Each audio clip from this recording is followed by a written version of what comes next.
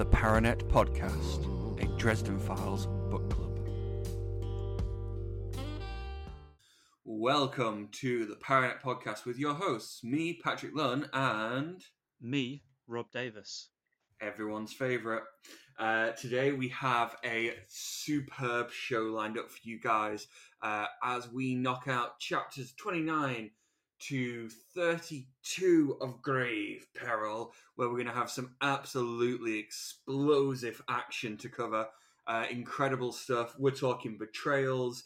We're talking like killing and all sorts of things. People turning one way and another, and twists and turns and turns and twists, and I'm a little bit stuck on that. Let's move on to Paranetworking. And this week we are going to be discussing... What are we discussing this week, Rob? Our least favourite book in the Dresden Files series. Ah, yes. This is kind of part 2 to our last episode, where we talked about our favourite book in the Dresden Files series. I, of course, said Ghost Story, and Rob said Skin Game. But we did do a little caveat that all books in the Dresden Files series are good, and we do enjoy them. It's just within that band of good to incredible, where did we place the books, really? And yeah, today is the lower end of that chart from that little band of good to great, so closer to the good. And Rob, which is your least favourite Dresden Files book? Now, I've been thinking about this since you sent the question to me a few days ago, and it's changed a few times, and Okay. I imagine most people would pick Full Moon or Stormfront, and I'm not going to pick those because I feel that's predictable. And what I've done is, Okay. I mean, I feel least favourite is a bit of a stretch, but I'm mainly focusing on them because at this time I think I read maybe 4 or 5 Dresden books within the space of like a month and a bit. So Yeah. it's more like we were saying yesterday. Like there's a certain chunk of these books which are kind of blended into each other a bit. A lot of the details you don't really remember. But I'm gonna pick book number 8, Proven Guilty. Okay. Which, That's if interesting. yeah, I mean, if you don't remember, that's the one where we get more of not introduced to Molly Carpenter. We get a lot more focus on her. If I remember right, she's charged with using magic to tamper with people's memories, which in the White Council is a massive no-no. And it's up to Harry to kind of be like, with great power comes great responsibility and all that kind of jazz. And it takes place at a horror film convention, which is always a larf. That is the high point of that book for me. Is the horror film convention. Like, I liked that horror convention, but I think the bit that kind of steered me away from it a bit was the kind of revelation, I suppose, of like Molly having a crush on Harry, which I mean is fine, I guess, but I don't know, from my memory, like the 3/4 of the book, I wasn't that fussy about. But I did really enjoy the climax when they end up going to Arctis Tour and it's all burnt to shit. Yeah, I can definitely agree with you a little bit on this, because I kind of feel like Deadbeat up to Turncoat has a little bit of this problem where I feel like Jim was kind of trying to find where he wanted the series to go. Yeah. And there's kind of a constant battle, and my choice is very close to your choice for very similar reasons. Where you've got like kind of epic things going on one level, but also Dresden being like a an investigator and a private eye on the other level. Yeah. And I think it kind of, especially when you get into like Arctus Tor, which we're told is like a stronghold of like fairy and stuff. It just gets a bit like, oh, but he's a small time detective. Why is he dealing with this? It's kind of like the difference between when like Batman is dealing with like the Joker or the Riddler versus Mm. when Batman is with the Justice League and suddenly is able to pull out like a mecha bat suit from his ass. Yeah. Um, it just like there's something, yeah, a bit more difficult there. I find. Um, so yeah, I can get behind that. And like you say, it still does have some really good points. But I think it does suffer. One thing I do like though, right at the end of that book, is when Molly tries to kind of come on to Harry. Um, that final scene where he like pours the glass of water. Yeah. It, so for those of you that don't know it, this isn't really a spoiler. Harry rescues Molly Carpenter, who is to be his new apprentice. I don't know what age she's supposed to be. I want to say like 18-ish. I think so. Yeah. That's Um, how I always but remember. yeah, but Harry, um, being a slightly more experienced gentleman, kind of knows what's coming next. So he pours like a big glass of water and puts it on the mantelpiece, just within reach. And then he's like, Molly, I'm about to give you your first lesson or something, and he gives like a speech about like justice and righteousness and whatever. And then she starts kind of like coming onto him, and I can't remember if she starts like if she even starts stripping a bit or whatever. But anyway, Harry just takes his staff and knocks the water over her and says, "We're not doing that." um, which I personally found very funny. I enjoyed that. And it also felt a bit like Jim Butcher being like, yeah, I'm not going to make this 30, 40-year-old man have a romantic relationship with an 18-year-old. That feels all sorts of squirrely. Yeah. So my least favorite Dresden Files book um, is right next door to Proven Guilty, White Knight. I thought it was going to be White Knight, and I almost went with White Knight, but again, like I read them both very like what feels like in the same day, and I don't actually remember anything from White Knight apart from like bits of the ending. That's kind of my problem with White Knight. Really, is that um, it's I feel like it really has that problem of it starts out with Dresden being a detective around Chicago, helping Murphy with the scene of an apparent suicide. It's all very like he has to go undercover in a like a porn, um, what do you call it, like a studio, a porn studio. He has to kind of go undercover for a bit, and it's all very like investigative and very low level, low magic. And then the big finale literally involves the heads of the vampire houses and like huge amounts of power being slung around by Dresden and Ramirez and Madrigal Wraith and everyone in between. Um, and it just, yeah, it really feels a bit. There's a bit of a disconnect between those two. Also, there's a whole subplot about whether Harry and Thomas can trust each other.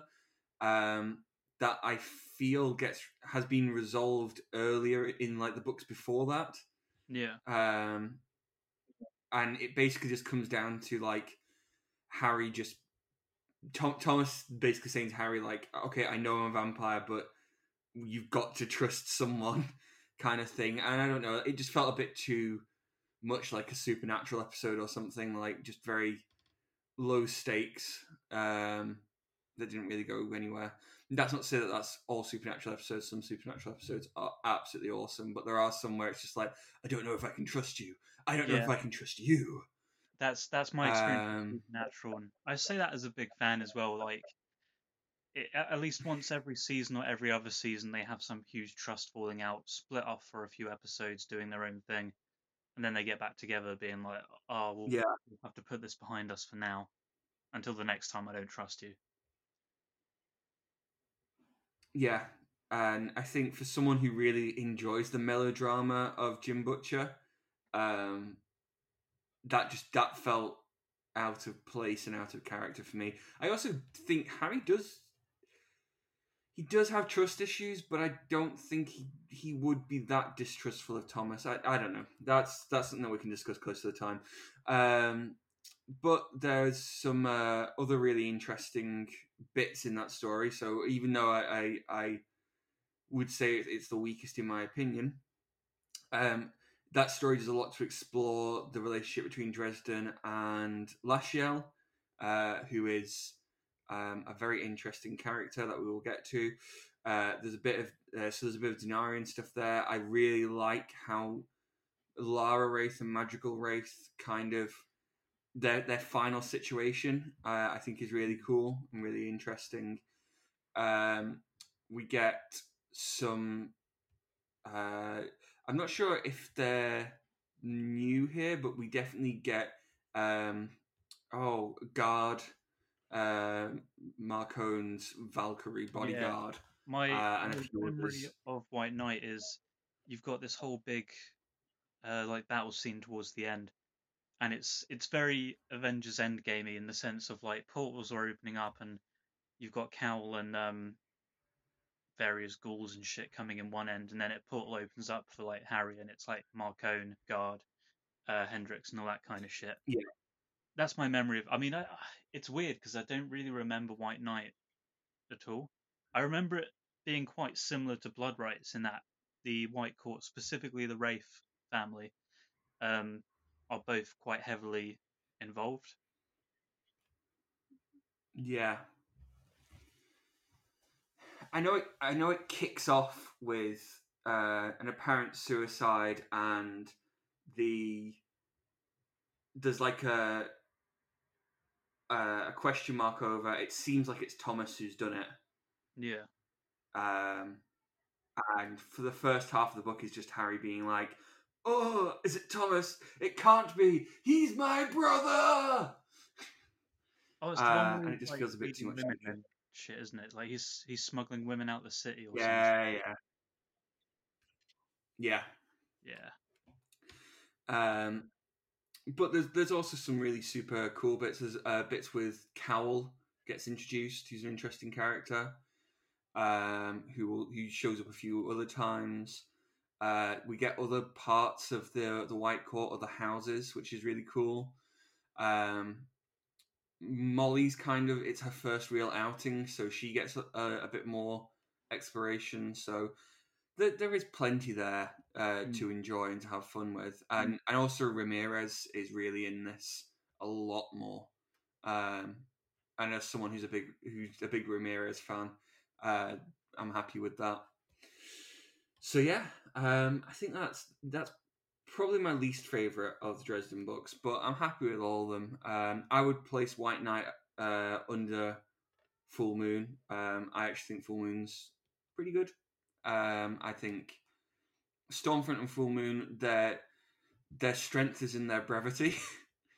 um, they're really well thought out plots. I think um, that are quite well streamlined. Whereas I think as we get towards the back half of the first 10, we get some more kind of longer plots that might have some more extraneous kind of scenes that are good for melodrama but might not have been necessary. I Mm. think the first time that really started to happen for me was in Blood Rights. We'll talk about that when we get there. Fair enough. Um, so yeah, that's our least favorite. But if you disagree or have different least favorites, or if one of the books that we chose was actually your favorite of the Dresden Files series, we'd love to hear from you guys. So get on to us on Twitter, Facebook, email us. We'd love to talk about kind of your thoughts on the show, and even just directly talk to you on Facebook and stuff about why you love Proven Guilty or White Knight, or why you dislike any of the other books. I've seen a couple of people really not like the most recent Peace Talks and Battleground, and I'd really like to talk to someone who's not into them to find out kind of why that might be. Because I kind of pitch them in the middle for myself, Yeah. so it'd be interesting to know. And yeah, that's about it. Is there anything else that you want to throw in, Rob? Not really. Um, I think kind of running on that again. I wouldn't place it in least favorite, but it I think after Grave Peril, the Summer Night, I had a bit of trouble getting into that when I first read it. But it's a weird one because I remember reading it when I think I finished it on the train while visiting you, well, on my way to visit you a couple Yeah, of years back. And I think when I actually got off the train, I'd finished it, and you're like, "Oh yeah, that's probably one of my favorite ones." And I remember thinking at the time, like, whatever. And I think that's because, like I say, Grave Peril's probably where I fell in love with the series. And I don't know, like I look back on the Summer Night and think it's awesome, but I remember when I was reading it for the first time, I wasn't all that into it. yeah. I like what I really loved about the Summer Night was how it introduced the fairy courts. I think it does a really good job of it, but I can totally see why people might. It feels like it takes a long time to get anywhere. Yeah, Summer Night, I mean, I um, guess but then I like really I guess with go ahead. a lot of the books that come after the Summer Night as well, like especially where we are now in the series, it kind of does a lot of setup with, I guess, the fairy courts and all that kind of stuff. So it needed to be a bit more slower paced. Yeah. Um, so it's I guess there's definitely pros and cons to Summer Night. Uh, and I'm really looking forward to us getting to that because I think there'll be a lot for us to talk about. Mm. I also think fairies as a concept as being villains is a really interesting thing to talk about, which we haven't really talked about with the Lenonchi, and part of that has been because I think both of us want to wait until we get into the proper fairy courts and stuff. Yeah. Um, but there are some really interesting bits to pick out there because it's rare that you see fairies and fae being depicted as outright antagonists. They tend to be more, I don't know, middling. Mm. Uh, okay, so shall we move on to the book club? Yeah, let's do this. Okay, let's do this thing. Right, so Dresden Files Book Club. This is where we are slowly going through the Dresden Files series. I say slowly, we're on episode 30 as of today. Um, and it feels like we have barreled through the series. I don't know about you, Rob, but I um, think when we decided to pick up it doing 4 chapters instead of 3, definitely helped. Like, I think we were about halfway through Full Moon when we decided to do that, and I think it feels like we've been getting through it a lot quicker since. Like, yeah, I think including this week, we have maybe 2 more episodes left on this book. uh, two or three. Yeah, something like that. Depends how we want to do it. Yeah. So it's yeah, it's been a pretty cool ride so far, and we have no intention of slowing down, so do not worry.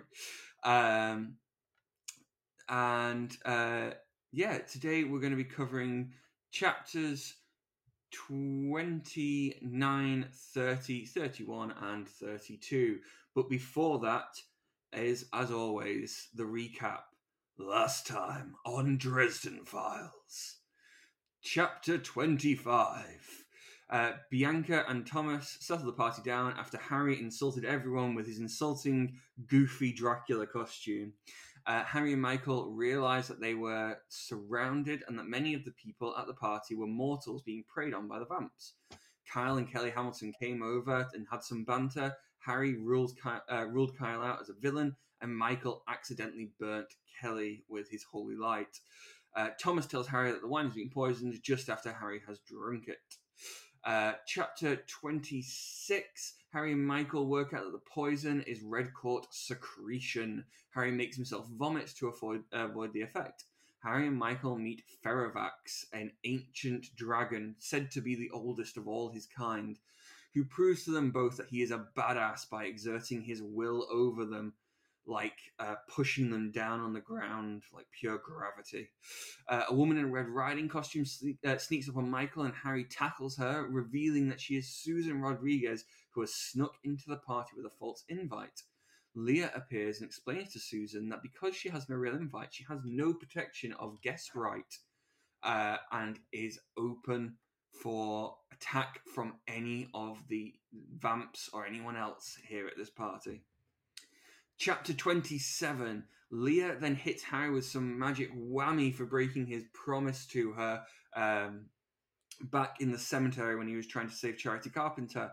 Susan desperately pleads with Mab and in the end makes a deal with her to save Harry, trading a year of her memory for Harry's survival. Leah leaves and Susan reveals that she has no memory about who Harry is. Chapter 28. Harry works out that Leah has literally just cut him out from Susan's memory. She can remember all of the events of the last year, but without Harry's influence on them. Marva then confronts Harry, Susan, and Michael as they try to leave. She attacks Harry but is repelled by crucifixes from both Susan and Michael. Harry realizes Mavra is the one behind the ghost attack. She's been putting the barbed wire in their spirits. Then the vampire court is called to order. And that is where we start this week. Rob, do you want to jump in? Yeah, so we crack on with chapter 29. Bianca calls like various different guests up one by one, beginning with Ferrovax, and she presents them with some very nice gifts, which is very nice of her. It's a bit like Christmas, but with the possibility of death. Um, and I think it doesn't explain what she gives Ferrovax. It's just that he opens this like chest and his eyes like glimmer and shit, which I think is exciting, and I want to know what it is because for me, more Ferrovax is certainly not a bad thing. Um, Mm-hmm. After that, Thomas is called up. Uh, while that's going on, Justine begs Harry for help, explaining that Bianca is angry with Thomas because Thomas chose Justine as his partner, I guess, instead of her. Um, so a bit of jealousy there, I suppose. Um, and Thomas is presented with the gift of a villa in Hawaii and a single ticket to fly there on a plane that evening. Um, Remind me to bring that up further down when we discuss it, because, yeah. Um, Following this, Harry then goes up and he is given the gift of a plot of land in Graceland Cemetery with his very own tombstone, which reads, "Here lies Harry Dresden. He died doing the right thing." Um, it's interesting to point out this is presented to him in quite a mocking fashion as well. Like it's very much made clear that Bianca wants his head on a pike kind of thing. Um, After this, Leah goes up and she is given another secret gift at this point. And in return, she presents a gift to Bianca herself, and that gift is revealed to be Amaracus, Michael's sword. Um, Bianca in turn gives Amaracus to Mavra, who plans to destroy the sword by attacking an innocent person, the innocent being Lydia. Um, at this point, Harry realizes that all along this has been the setup, the master plan. is to get them into this party and, death, doom and gloom, and the rest of it. um, yeah, naturally, no one's up for that. So in chapter 30, bit of a fight, bit of a scuffle breaks out between Harry, Michael, Susan, Thomas, and Justine against everyone else in the room, which is quite interesting because I think again just before this, Thomas tries to diffuse the situation as well before getting involved himself. Um, Yeah. and again, it goes back to what we were saying in the previous episode that Michael is a total badass even without his sword. Like he's full on just punching shit, stabbing it with daggers, and throwing out like Pulp Fiction-y Bible quotes and stuff, which is it's pretty badass. Um, yeah, Harry and I Michael are would be able to interested to know what Michael's thoughts were on Pulp Fiction. that I'd be interested in that actually as well. But yeah, in any case, Harry and Michael are able to rescue Lydia. She's unconscious, and yeah, so I guess that's more of a burden because she's not picking up her own weight. Um, and at the same time, Bianca gets hold of Justine, and she kind of uses her to blackmail Thomas into turning in Harry and capturing Susan. And this is an interesting point that we'll also discuss further down. Um, Thomas is, he's conflicted by this and is like, what, I don't know what to do. And Harry's like, don't do it, basically.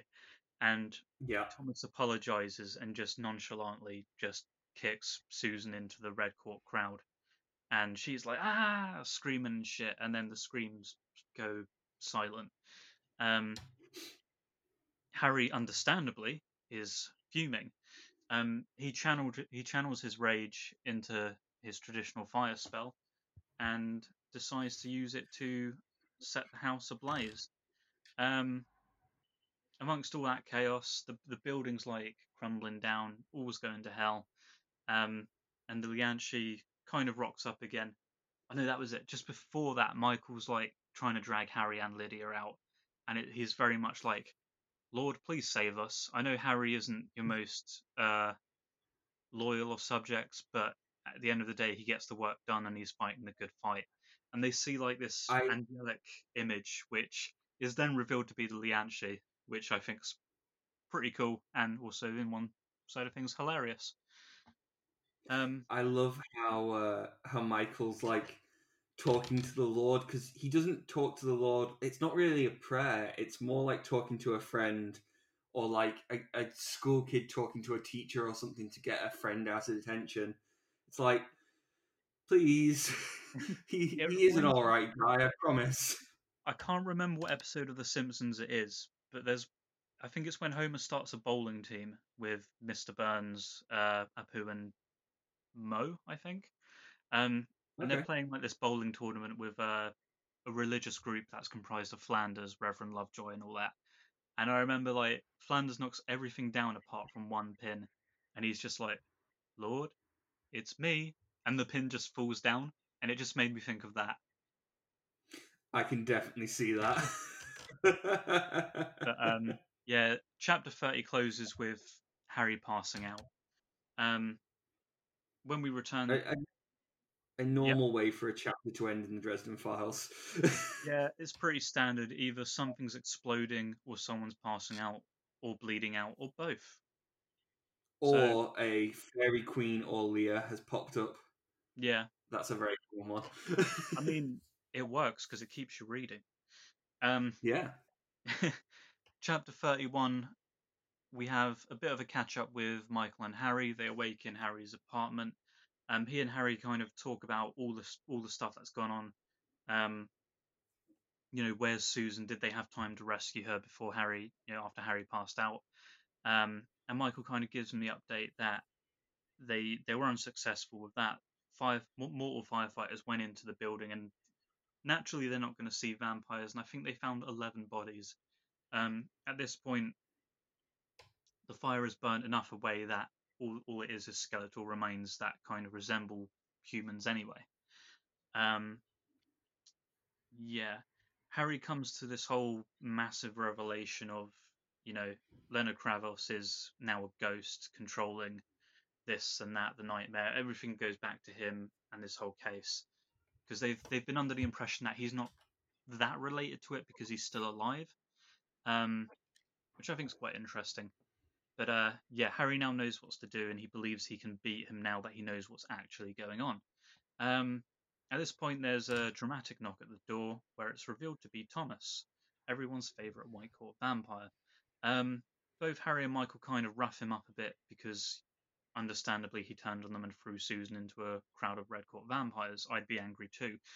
Um, Thomas explains to them that Justine and Susan have been taken to the basement beneath Bianca's mansion. Um, he's planning to raid it, but obviously doing that himself, he's going to have a bad time. So he needs backup. And yeah, and the chapter closes on yet another dramatic finish as Lydia wakes up possessed by the nightmare who attacks Harry. And oh, chilling. It's Halloween on Saturday as well, just so you know. I Which know, I think right? by the time this recording goes out, Halloween was like 3 or 4 days ago. But it's interesting to point out.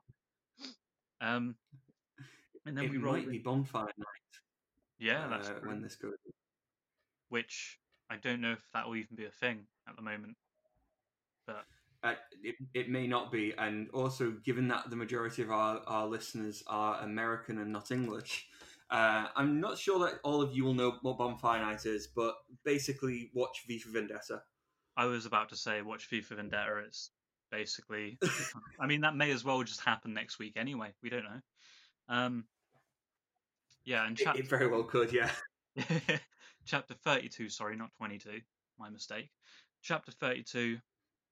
Michael goes to attack the nightmare, but it's then revealed, like Harry points out, that it's possessing Lydia's body. So it's kind of a grey area of the rules of Amarachius, where by striking down the possessed Lydia, it would break the rules and destroy the sword. Um, is because everything that he ends up doing to the possessed Lydia would actually be affecting Lydia as well, and she's supposedly an innocent in all this.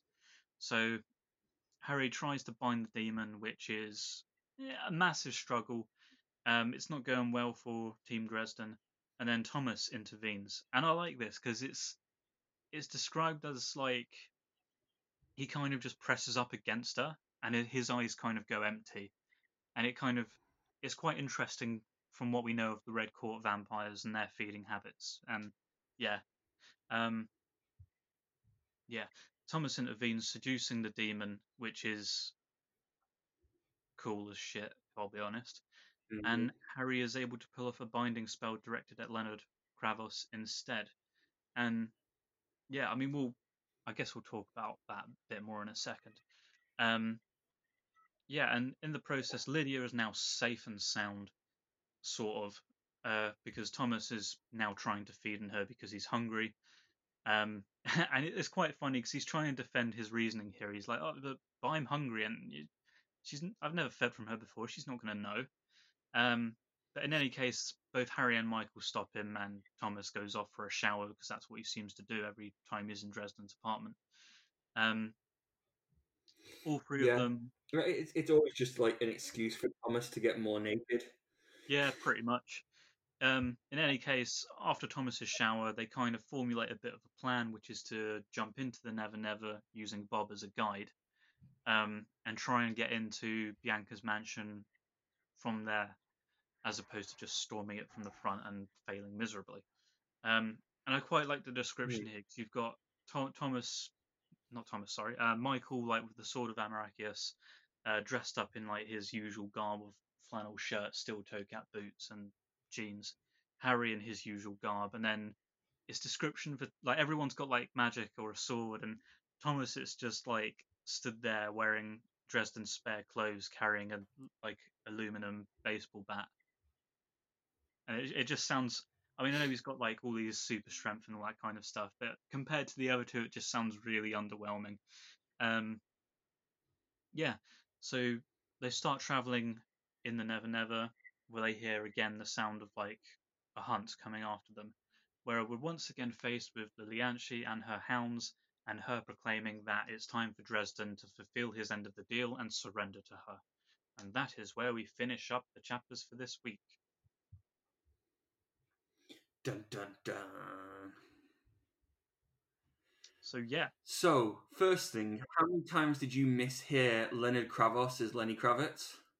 um, it's interesting because I didn't mishear it as Lenny Kravitz, but every time I went to read out Kravos or Leonard Kravos, I kept almost saying Lenny Kravitz, and I had to really think about it to not say that.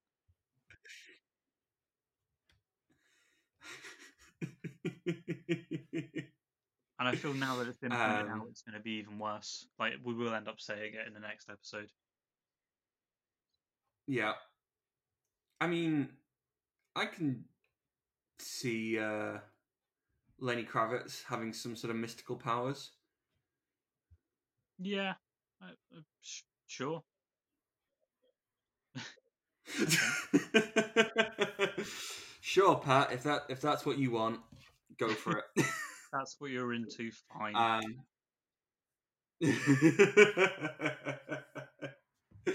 uh, Are You Gonna Go My Way? That was a seriously strong single. Anyway, the these were some absolutely epic chapters, properly explosive. The end of the party is incredible. The gift giving section is something that I really enjoyed, particularly. Same. Um, I mean, can you get a better public diss than giving someone their own tombstone and a plot at a graveyard and telling them you're going to need it soon? I guess not. It's whew, absolutely incredible. Um, yeah, and just and I really enjoy what is offered to Thomas as well. The plane ticket to Hawaii for one to try and get him away from Justine. Um, Proper slap in the face. Um, I mean, Bianca is just great at that, and that's part of why she's a great villain. Um, yeah, I really enjoy that. The kind of aftermath of the party where Harry kind of wakes up, and I do appreciate that Jim uh, put Harry to sleep, knocked him out, so that we could get a bit of a time skip because to get us to more interesting stuff faster. Yeah. Um, I a bit of the aftermath bit. I completely had forgotten the scene with Thomas and with Lydia coming back, possessed by the ghost. So that was really cool. I was surprised that Thomas's like whammy worked on the spirit, but I guess if you're in a body, you're subject to the biological needs of that body. I Yeah, I guess. suppose. I mean, I'm kind of okay with it, so Yeah. Um, and yeah, I think that it was just it's a really fun um it's a really fun set of chapters. How did you find it? I really enjoyed it because I feel the stuff that's kind of I don't know how to word it. Everything I guess after this book that's kind of I know I'm still trying to think of the best way to word this. I think everything that's a kind of a repercussion from this book stems from this party, I guess. Like Yeah. um like all the gifts and stuff. I think if I remember right, the gift that Lianchi is presented with as well is kind of what brings her down a bit. Like she's infected with a bit of madness, I guess, at some point in the series. And when I think it's the book I mentioned, Proven Guilty, where they go to Arctus Tour, which is like the big place of winter, I guess. And while they're there, they Mm. find Lianchi frozen, and she states that she's been frozen or imprisoned temporarily due to uh, becoming like arrogant or something with power. And I think that's very much tied with what the gift is she receives from Bianca. Um, and the tombstone as well. I mean, that pops up quite a few times as well. Yeah, And of course, certainly. what I messaged you before recording this episode is Susan's fate in Death Masks and Eventually Changes um, is kind of the starting point of that is here. Um, and I think my question I gave to you is who's more responsible? Is it Susan herself for going and forging the invite, or is it Thomas for booting her into the crowd of vampires? See, that one is it's kind of horrible to think about because of where Thomas and Harry get to in their friendship and Yeah, eventually brotherhood. It's really horrible to say, but Thomas kind of set everything in motion by doing that. yeah, it's really interesting because I don't remember that, and I mean, I guess I was questioning why he never held it against Thomas as much as he did. And I think one of the reasons why is, and I guess we all know this, is that Dresden's very much that kind of stereotypical hero in the sense of that, oh, everything that goes wrong around me is my fault. And I think that that is something we do see, I think, like from page one of the next book, is that the stuff with Susan here, he does blame himself. So Yes. I don't think he's ever going to hold Thomas responsible in any kind of way, unless like I don't know, someone actually tells him that in the like if Michael was like, you know, he's the one who kicked Susan into a crowd of vampires, yeah. And then I think maybe Harry will go, oh yeah, I would just love Michael to be like, yeah, I never got how you forgived him for that time, and Michael and Harry just being like, what time? And then Michael's like, oh, oh yeah, uh, yeah, it's from Thomas's point of view at this point. I completely understand why he did what he did, yeah, because I mean, the guy is just there for Justine. yeah, Um, and that's made very clear as well that he would do anything for her. So I guess that's why. And he doesn't know Susan, so but at the same time, he does kind of fuck up her life. Although she was already on track to do that with the whole memory loss thing. yeah. I mean, it's interesting how you can view it because I mean, it might have happened exactly the way it would have anyway, but Hmm. I mean, if at the end of the day we don't know, we'll have to wait for Jim Butcher to do another like AMA on Reddit. Yeah, because the thing is that if Thomas hadn't done that, then Susan wouldn't have been captured, which then means that Harry wouldn't have got angry enough to use his fire magic to the point where they could escape. Yeah. So turtles all the way down, really. Mm. Um, I also want to say, from Susan's perspective, this is an absolute nightmare. She is so out of her depth with no memory of why she's here or what she's doing or how to fight these things. Um, is basically told that this person is an ally, uh, and then is thrown to a pack of slathering vampires. It's like, oh my god. Yeah, it's She yeah.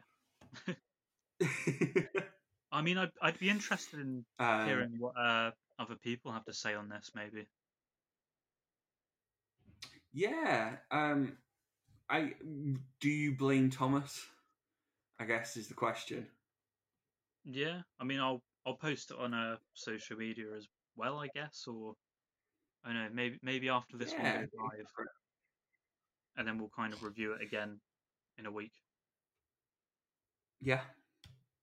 Um, So the next thing we wanted to talk about was Bianca and Mavra's plot, because I think it's a little convoluted, um, as many Dresden foes' plots tend to be. Yeah. So my read of it is essentially Bianca knew that she was getting promoted up in the Red Court to that new station. I can't remember what the title is now, but we did have it, like a countess kind of thing. Um, so before she was going to be promoted, she wanted to kind of get rid of all her enemies at once. Mm. Um, so she got Mavra on side, and her and Mavra cook up this plot to have um, the whole like vampire ball kind of thing. They invite Dresden, knowing he will at first say no, and then they essentially harass him, employing Kravos and the ghost of the demon that Kravos summoned, the Nightmare, to the point where Harry will be compelled to go along to the party, Mm. um, so that they can then publicly humiliate him with the grave, and then the gravestone. And then of course they've got Lydia, who they're gonna basically display in front of Harry, uh, as they are going to dispel Amarachius by killing Lydia with it. So they must have also planned out that they were going to get Amarachius, which means that they knew that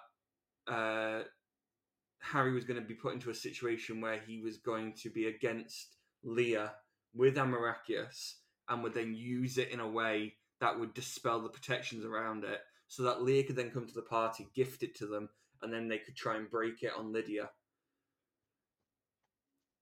It's quite And I quite a lot of think effort, that's the isn't plan. it?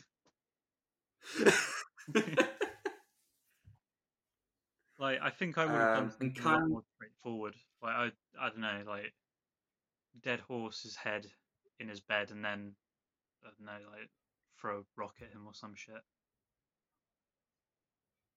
yeah, and just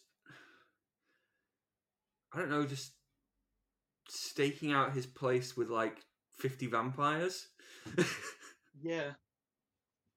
Or killing him earlier in the book when the Hamiltons um, had a chance. yeah, like I would have brought Mavra onto the field a lot earlier if I was Bianca. Yeah, but whatever. I'm sure she had her war Um, reasons. Plot mainly. yeah, plot maybe mainly, but essentially, yeah. So just to get the basic plan out there for anyone who's trying to keep track at home. Bianca wants to clear court. She's doing that by getting all her enemies in one place at her party, um, with the plan to kill them all for breaking the rules of hosting, by antagonizing them. She finds different ways to antagonize Thomas and to antagonize Harry and even Michael, who is an enemy of Mavra's, um, and is essentially finding ways to make them break the covenant of being guests, so that she can then slaughter them and begin her reign with no enemies in Chicago, which is understandable. That is a good way to start your reign, I will say. Yeah, it's a fair point, I suppose. Um, so yeah, I guess apart from it being convoluted, it's an understandable plot. I think I like this more than the full moon plot Yeah, of the FBI agents. Um, but I actually think that the Shadowman plot from Stormfront made more sense to me out of the yeah. three. I guess that was it's. coming through. I mean, I guess we don't know it yet when you're first reading the book, but I feel like in retrospect, this book is very much kind of there to set up the conflict of the next however many books, 9 books. Yeah, I can see that. Um, one thing I haven't really understood is why is Bianca being promoted? Um, she kind of says that she was fueled by by rage at Harry after the way he acted in Stormfront to kind of acquire power, Yeah. but it doesn't really say what she's done. I No, don't know what's your thoughts on if I remember right, I think Mavra has been teaching her how to use magic. I could be wrong, but I know, like, because I remember thinking when I first read this, and I still think it a little bit now. In her first appearance in Stormfront, I didn't really see the Red Court as villains as such. Probably because they weren't the main focus. And that? Bianca especially, I just kind of took it as I think I initially took it as if like she's kind of like a supernatural Murphy, I guess. Not on the same level with friendship, but more of an uneasy ally, I guess. Um, and yeah, Yeah, if I I mean if you consider that her beef is stemming from Harry asking her a few questions about a dead girl and her freaking out about it, and him defending himself against her freaking out, and then and so on. It feels like just such a 0 to 100 reaction to then want vengeance and him to die. yeah, it's. I mean, it's a lot of motivation. I kind of saw her a bit like how I think Frodo might see Galadriel as like someone extremely powerful who might be of great use, but could also snap and turn on you. Hmm. Maybe not a perfect metaphor, but that's kind of how I saw it. Um, but yeah, it does seem like a lot. Like Dresden was as nice and professional with her as Dresden was able to be in Stormfront given the circumstances, and yet she's like, I am going to ruin your lives. Like, to him and all his allies and anyone he loves. Yeah. I mean, I would feel that she'd be at a point where you should still be able to at least talk about the problem and come to a solution. But that's Yeah, just me. even if it was just like what's it called, like a weregild, where he just Yeah. pays some restitution of some sort. Like, anyway, um, it's an interesting plot, and I think it mostly makes sense. It's a little convoluted in parts, and on our chart of the best to the worst villain plots of the first 3 books, it goes smack bang in the middle with Shadow Man's at the top, the FBI agents at the bottom. I think that works for me. Um, so the next bit, we've kind of talked a little bit about Lenny Kravitz. Um, is there more that you want to say on that? Not really. I feel there's not really much to say on Kravos at the moment until I think maybe the next episode where we get a bit more of a revelation and confrontation with him. Yeah, I mean, he's a little generic at this point. Yeah. Um, he feels very much like the Shadow Man felt. Yeah, that's kind of the vibe I'm getting this time round. But yeah, I mean, it's weird because I feel there was a lot more involvement from the Kravos thing when I first read this, and maybe I don't know. 'Cause I know there's a bit more to come where we get a bit more of a confrontation between him and Harry, but Yeah.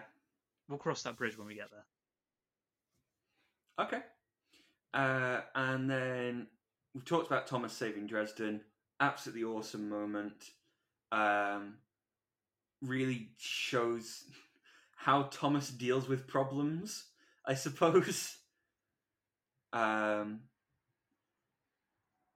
but I think a great moment there is when uh, Lydia wakes up after the possession is dealt with, and Thomas tries to feed off her, and Harry and Michael intervene. Yeah. Um, it just showed the uneasy alliance, I guess, that they've got at this point. Yeah, I mean, I find Thomas's character quite interesting at the moment, given what we know in future books. And I mean, I think you mentioned it last episode with him trying to calm down the fight and kind of hanging out with Dresden, being like, "Can I be your friend?" And Dresden's like, "No." Um, I don't know, like it's. I think at the time it. I mean, you covered, like I say, you covered it in that he's extremely likable from the word go, and I Yeah. remember loving him for like the first couple of, just for the remainder of this book. And Mhm. it's interesting knowing what we know now. Do you think that's another thing that was intentional? Like he's intentionally trying to save Harry because he knows like what the audience knows in book six? I Or do you mean, think correct me if I'm wrong. At this point, Thomas is aware that they are family.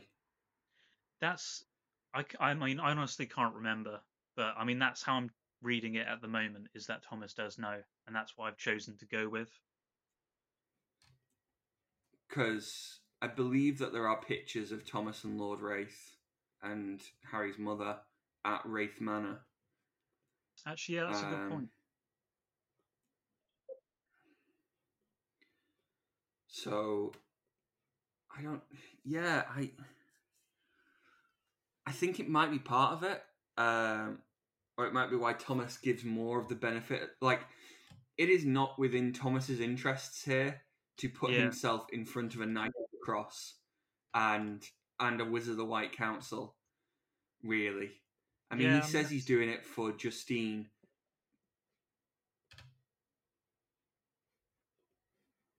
but yeah, I'm not 100% on that. I think there might be more at play, like you say. yeah. I mean it's just something that sticks out a bit more now rereading it. Hmm. Because I think I mean I've I can not see read that. all the short stories, but am I correct in thinking there is a short story from Thomas's point of view where he's just spending the day going around saving Harry Dresden behind his back? I believe so. There's quite a few short stories that kind of go in that vein of people saving Harry behind his back, which I find really funny. Yeah, because I mean it could be just tied into that a bit more. I don't know. Maybe we're looking too much into it.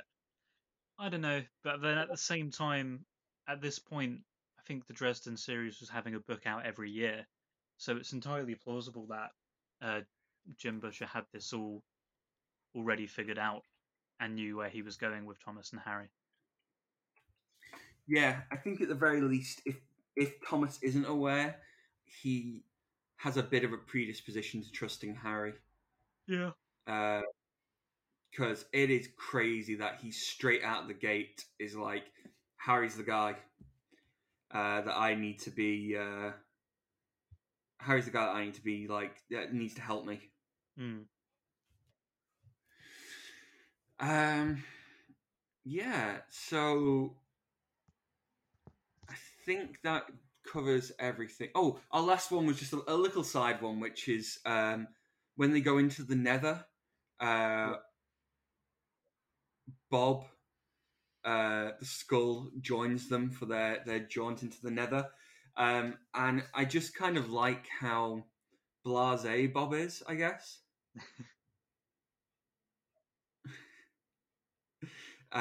he's very like he knows they know that the Lananshi's after them, and Bob is just like, hello there, Leah. Are you and Harry still having problems or something like that? Oh man. um, which I really enjoyed. I like Bob is used very sparingly, really, from this point on in the series, to be honest. And every scene with him is just a joy. My personal favorite is his appearance in Ghost Story, which I'm sure we'll talk about a bunch when we get there. Um, but apart from that, I think just in general, um, Bob is just really funny, and I really enjoyed him in the couple of scenes that we got with him in these chapters. I Hmm. think that's all I really want to say on that, unless there's anything you want to throw in. No, not really. I mean, I don't know. I enjoyed these chapters a lot, and yeah, I'm getting that kind of excitement now of just wanting to finish it because I I'm slowly remembering what's happening. Yeah, it's a very weird one for I think really both of us um, going through this because we both have read these books, but it's like going back to a TV series or something like 5-10 years after watching it, Yeah, and I'm just rediscovering all these moments that I completely forgot how much I love them. very much the same. I'm trying to find out if Thomas does Thomas Wraith know that Harry is his brother.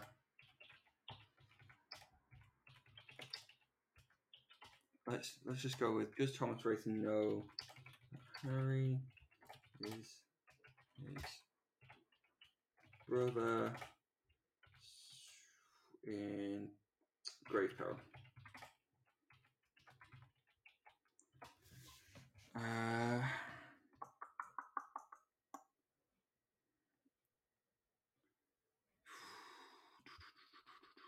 I cannot see anything that says that he does.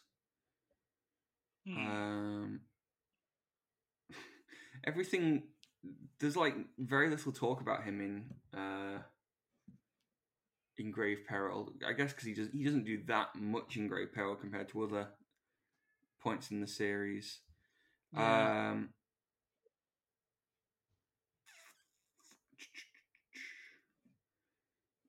I'm just. Um, oh, I may have slightly got White Knight confused with Blood Rights for some of the plot points that I was talking about earlier. The porn studio is Blood Rights. White Knight is all about the tracking down of Thomas. So apologies for that mix up.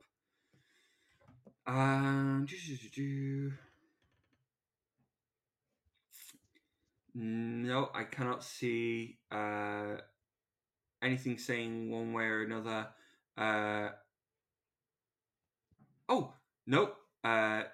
Discount that, in fact. Thomas reveals the reason he has helped Harry is that they are half brothers in blood rights. So he does know, he is aware. Cool. I can sleep easy tonight. Which I think that adds. Yeah, me too. I think that does add a little bit of something. Yeah, I agree on that. Um, yeah, I think it's it's interesting that Thomas kind of zeroes in on Harry from the start of the ball. Um, and I guess he would if he knows this. Um, and I can also understand why he wouldn't tell Harry. Yeah, I mean, it doesn't make sense to, I guess, at the moment either. Yeah, but at the same time, I'm not sure that I would kill or not kill, but throw my brother's partner to a horde of vampires either. Yeah, that's a good point. No. I mean, I guess I'll never be in the situation where I'll find out either, which is, yeah. Um, but that's kind of their relationship at the moment, and we'll check back in on them. It is a spoiler for those people who are going along with the series that Thomas is Harry's brother. I apologize, but for those that are going around a second time, it's really worth pulling out here because I think it, like we say, like we've said multiple times, it explains his actions and why he's doing what he's doing. Yeah. Yeah. So we talked about the Bob and the Never Never. We talked about everything on our talking points. Is there anything else you want to throw in, Rob, on these No, not sections? really.